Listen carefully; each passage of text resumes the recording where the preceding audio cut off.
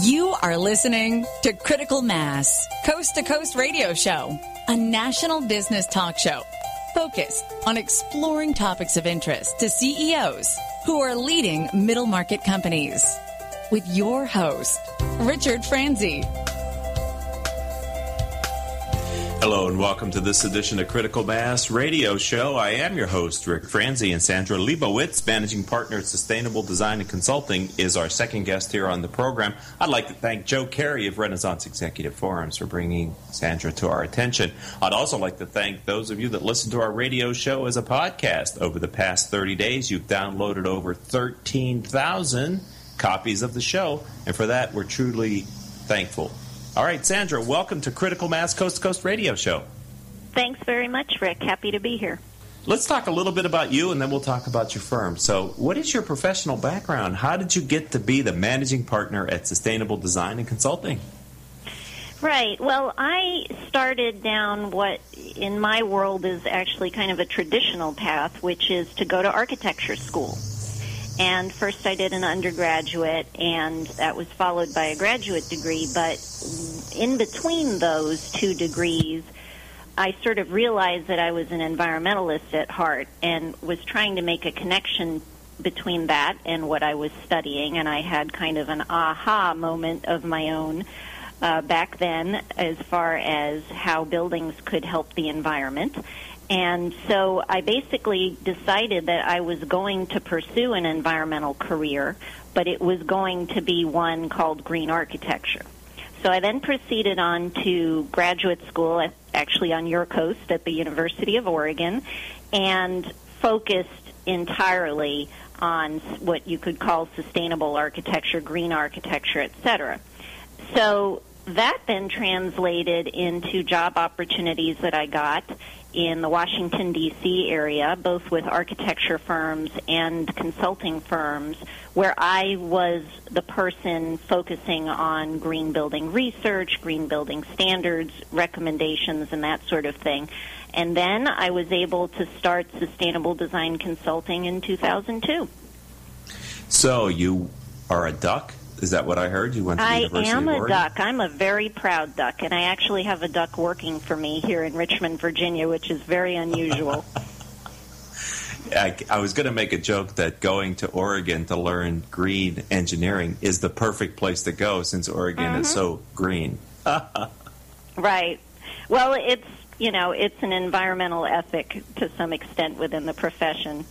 So then in terms of myself, I really have had a passion for green building education and and just basically greening everything I could get my hands on. And, the kinds of people that I've attracted to my firm over the years, it's now been close to 12 years, but those people are really differentiated by their passion, but also by their depth of practical experience.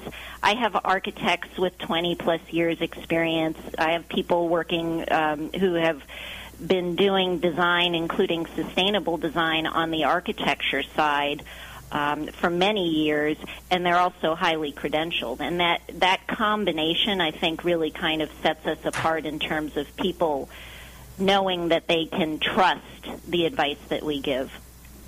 I think that's really powerful, Sandra. We look for these teachable moments here on Critical Mass Coast to Coast Radio Show, and I think you just gave us one, because if I understand what you said correctly, is that your mission of being focused on green actually has attracted employees who share your passion for that purpose? That's absolutely correct.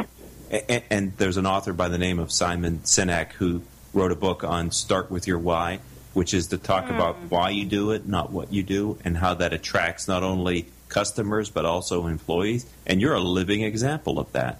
Oh, well, great. I'm happy to be one. Good. So I know you focus on creating sustainable construction. Can you define in kind of today's terms, what is green building design and construction? Sure. Well, think of it in terms of performance. any product needs to perform well, and a building, whether it be large or small or anywhere in between, needs to perform. So you're looking at a green building as one that performs well both for the environment as well as for its occupants, which are usually humans. We have a project recently completed at the zoo where the occupants are seals and sea lions, but usually we're talking about supporting human health and activity.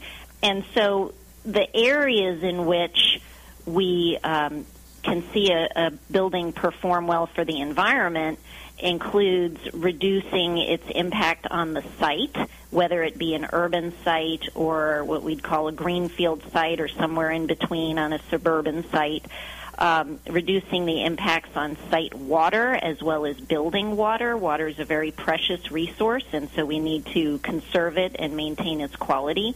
And a huge one is, of course, reducing energy consumption, because buildings account for a large percentage of the energy used in this country and globally. Looking at materials that are acquired locally from local sources, or at least within the region, without having to be transported thousands of miles. If we can keep it to hundreds of miles or even within 100 miles, that's a great regional or local product.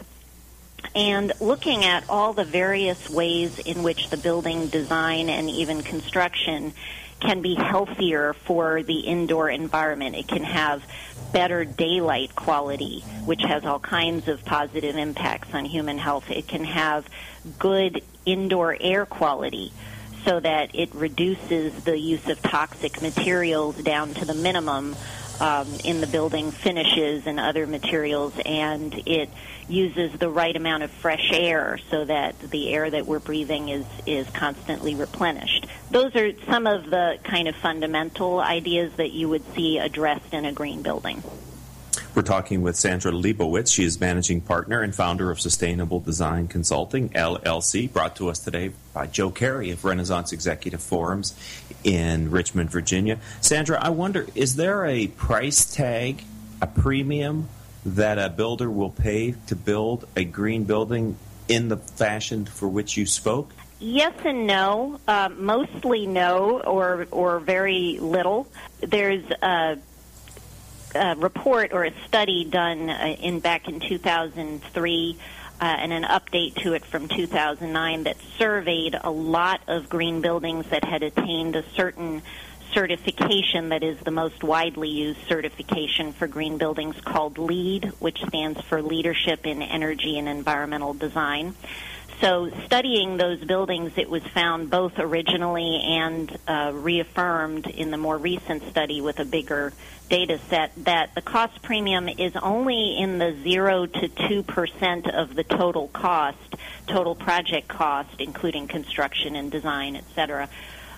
That's not a whole lot. And what you'll hear from people who maybe have misunderstandings about green building is that, oh, well, it costs 20% more or 50% more. And I often have conversations with people about those kind of conceptions and have to ask as a follow-up question, where did you hear that? Because none of my projects cost that much.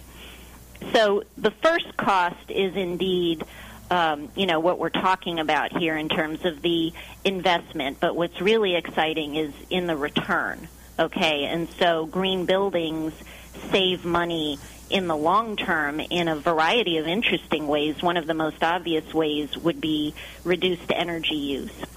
But let's not underestimate reduced water use, because water costs are going up and will be a bigger concern in the future. Reduced maintenance should be and usually is part of the equation for green buildings. But one that's even more exciting is the positive impact that green buildings have on human health and performance. And so you can look at performance in a variety of ways, and studies have been done over the years, particularly over the last 20 years, but really accelerating in the last couple of years, about how do humans perform better in green buildings. And for example, in schools, green schools, including those with really good daylight quality, have been found to improve student performance in terms of test scores. That's how you can measure that. In a retail environment, you can measure improved or increased human performance in the form of sales. So those are dollar amounts that you can actually trace to the improved environment. In a factory or an office environment, productivity in terms of work output is another measurable result. And so all of those are really exciting returns on the initial investment in some better systems, better design, better materials for a green building. I have to tell you, I assume that you're out on the speaking circuit talking about this as well to professional associations. Are you? A little bit, yeah. I'm sorry? Yes, a little bit. Okay, because I was going to say, if you're not, you need to be, because you're very articulate and compelling in how you present the case. I had no idea it was such a small price premium to build a building to LEED specifications and as green and kind of environmentally friendly as you've talked about. We're gonna take our next commercial break here on Critical Mass Radio Show, our Coast to Coast edition, which is in partnership with Renaissance Executive Forums. We're talking with Sandra Leibowitz. She's managing principal, at Sustainable Design and Consulting.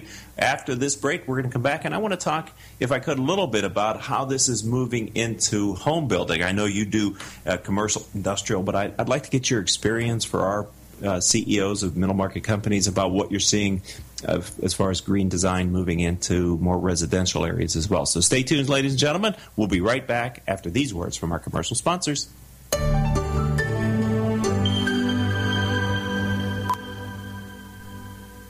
There's something positive about the word up. When things are looking good, they're looking up. When someone's down, you cheer them up. So how do you move up? Well, when it comes to getting your bachelor's or master's degree, there's one university that stacks up. Brandman University. Brandman is ranked by U.S. News & World Report as one of the nation's top 10 universities for online bachelor's programs. Brandman's online graduate programs in business and education also receive top honors. So look us up at brandman.edu.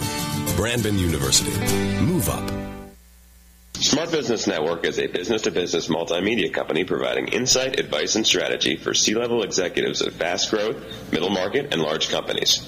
As one of the nation's largest publishers of local management journals, under the Smart Business name, Smart Business Network publishes 19 regional print editions, presents dozens of large and small-scale business conferences and award programs, and produces a vibrant interactive digital media presence. For more information, visit us at www.svnonline.com. Richard Franzi is a highly sought-after keynote speaker on topics of interest to CEOs of middle firms across North America. Richard's talks include Killing Cats Leads to Rats, a fascinating look at how unintended consequences of CEOs' decisions impact their firm's performance. Your Gray Matter Matters, which explores how a CEO's mindset can differentiate a middle market firm and define its culture.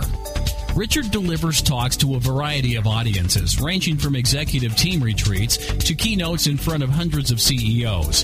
To learn more about his talks, visit criticalmassforbusiness.com and select the contact page or call 949-887-4104.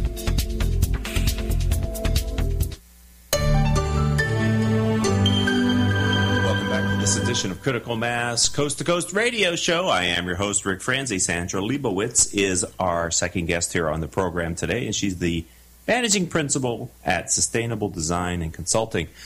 I'd like to let you know that 98% of our audience are CEOs and business owners who listen to learn from the experiences of our guests. If you're interested in reaching these top decision makers, then advertising on the radio show may just be the answer. If you are interested in advertising on Critical Mass Radio Show and would like to talk with our Vice President of Sales, her name is Rose Chamora, and she can be reached at area code 951-515-4661. Let me give that to you again, 951-515-4661. Okay, Sandra, it may be a little bit unfair to ask you about what you're seeing in the area of residential design as it relates to green design and engineering, but I was just curious, can you share any experiences or an update on what's going on the residential front? Sure. Oh, there's lots going on, and let me also say that while my company primarily consults on what I would call commercial scale buildings, and that's where that kind of 0 to 2% cost premium figure comes from, is from that scale of buildings. That includes multifamily residential, which can be anything from dorms to senior housing, condos, apartments, etc. So that's one aspect of housing, and of course single-family homes are another aspect. There is definitely a rise in the new construction and renovation of green homes. There was a statistic just issued last week, so I know it's got to be current, that there are now 150,000 LEED certified, that's the standard that I mentioned earlier, LEED certified homes in the U.S., and that, I believe, includes individual dwelling units within a multifamily structure as well as individual standalone homes. So there are many ways, actually many paths for a home, especially new construction, a little bit easier than for renovation, to attain a level of green certification, simply because there are dozens throughout the country of region-specific, regional green building programs. Portland has one. I'm sure there are several in California. Denver has one, etc. And of course, we have strong presence of that here in Virginia. So that's one way to help either home builders or homeowners doing custom homes, whatever the arrangement may be, develop sort of a benchmark for how they're going to make their home green as compared to a conventional home that's just, let's say, built to code but not necessarily green. So there are a lot of ways there are a lot of different paths to follow, is what I'm trying to say. Yeah, and the reason why I asked you that, Sandra, was that the benefits of LEED-designed commercial industrial buildings kind of felt so overwhelming. I thought, well, why can't we get those benefits in our home, especially for families raising children, etc. Mm-hmm. If it's good for the worker, it must be great for the family as well to have kind of that thoughtful design put into your homes as well. So I'm glad.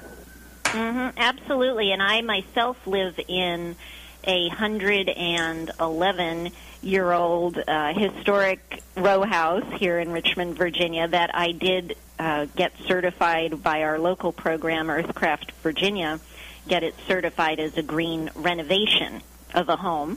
So certainly there are ways you can do that. But even if we leave aside the entire subject of certifications and rating systems and standards, there are simple things you can do as a homeowner or a home builder. You can use Energy Star labeled appliances, saving both energy and water.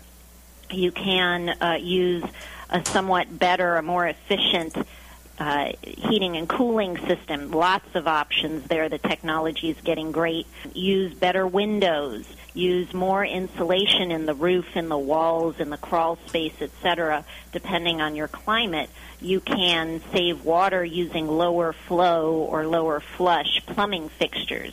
I know that's a very big issue in California, as yes. It should be. So those are some ways that anyone can make green improvements either to their existing home or to a home they're planning to build. Using native landscaping is another idea, because it's not all about the building. It's certainly important to consider the site and how runoff may remain on the site instead of running off into the sewer system. Sandra, one of the things that I just recently came across are these variable speed furnaces that make a huge difference in your energy consumption when you compare them to the traditional forced air systems that are in so mm-hmm. many homes. And so right. I've been just doing some early research about maybe upgrading my furnace to a variable speed furnace. Mm-hmm. Sure, that's one idea. And there are service providers specific to homes who can come in and do what's called an audit. Certainly that's a much bigger scale endeavor in a commercial building, say an office building or a school building. We work on all kinds of commercial buildings. But for someone's home, you can bring in an energy auditor for the home, and they will come in and look at, visually inspect the equipment you have, the condition of the insulation, different things that they can see, and they will also do different kinds of testing the most important one being called the blower door test, which is there to specifically identify where the leaks are and how leaky overall your home is, so that they can give you recommendations as the homeowner of low-cost or even no-cost things that you can do to improve especially the energy efficiency, but related to that, the water efficiency and the indoor air quality of your home. I think these are amazing. I'm glad that it's moving so much more to the mainstream. To me, it seems like only the right way to do it is to build it with these considerations in mind. And I'm so happy that there are evangelists like you who are helping us to make this a mainstream, the accepted way, the practical way of constructing and designing buildings in the future, and also helping people in their residences. If someone wants to learn more about you and sustainable design consulting, how do they find you online, Sandra? They can find me at www.sustaindesign, all one word, .net. I have to thank you so much for being a friend of the program, giving of your time. You're a part of the critical mass community. I was excited when Joe Carey suggested that you and your firm be a guest, and you've exceeded my expectations. Continued success, Sandra, and thank you for being on our program today. Thank you very much, Rick. It was a pleasure. Have a good day. You too. I'd like to thank our engineer for today, Paul Roberts. Our producer is Crystal Nunley. Exactly. Our social media manager is Melissa Padani. Our marketing strategist is none other than Asia Celestino. And our VP of Sales is Rose Chamora. For those of you that are listening to us live today, don't miss our final Fridays this month live from Brandman University, where we'll be talking about, is there an ROI on ethics in business? Until our next show, this is your host, Rick Franzi, saying I hope that all of your decisions will move your business in a positive direction. You've been listening to Critical Mass Coast to Coast Radio Show, business talk show focused on exploring topics of interest to CEOs who are leading middle market companies. With your host, Richard Franzi.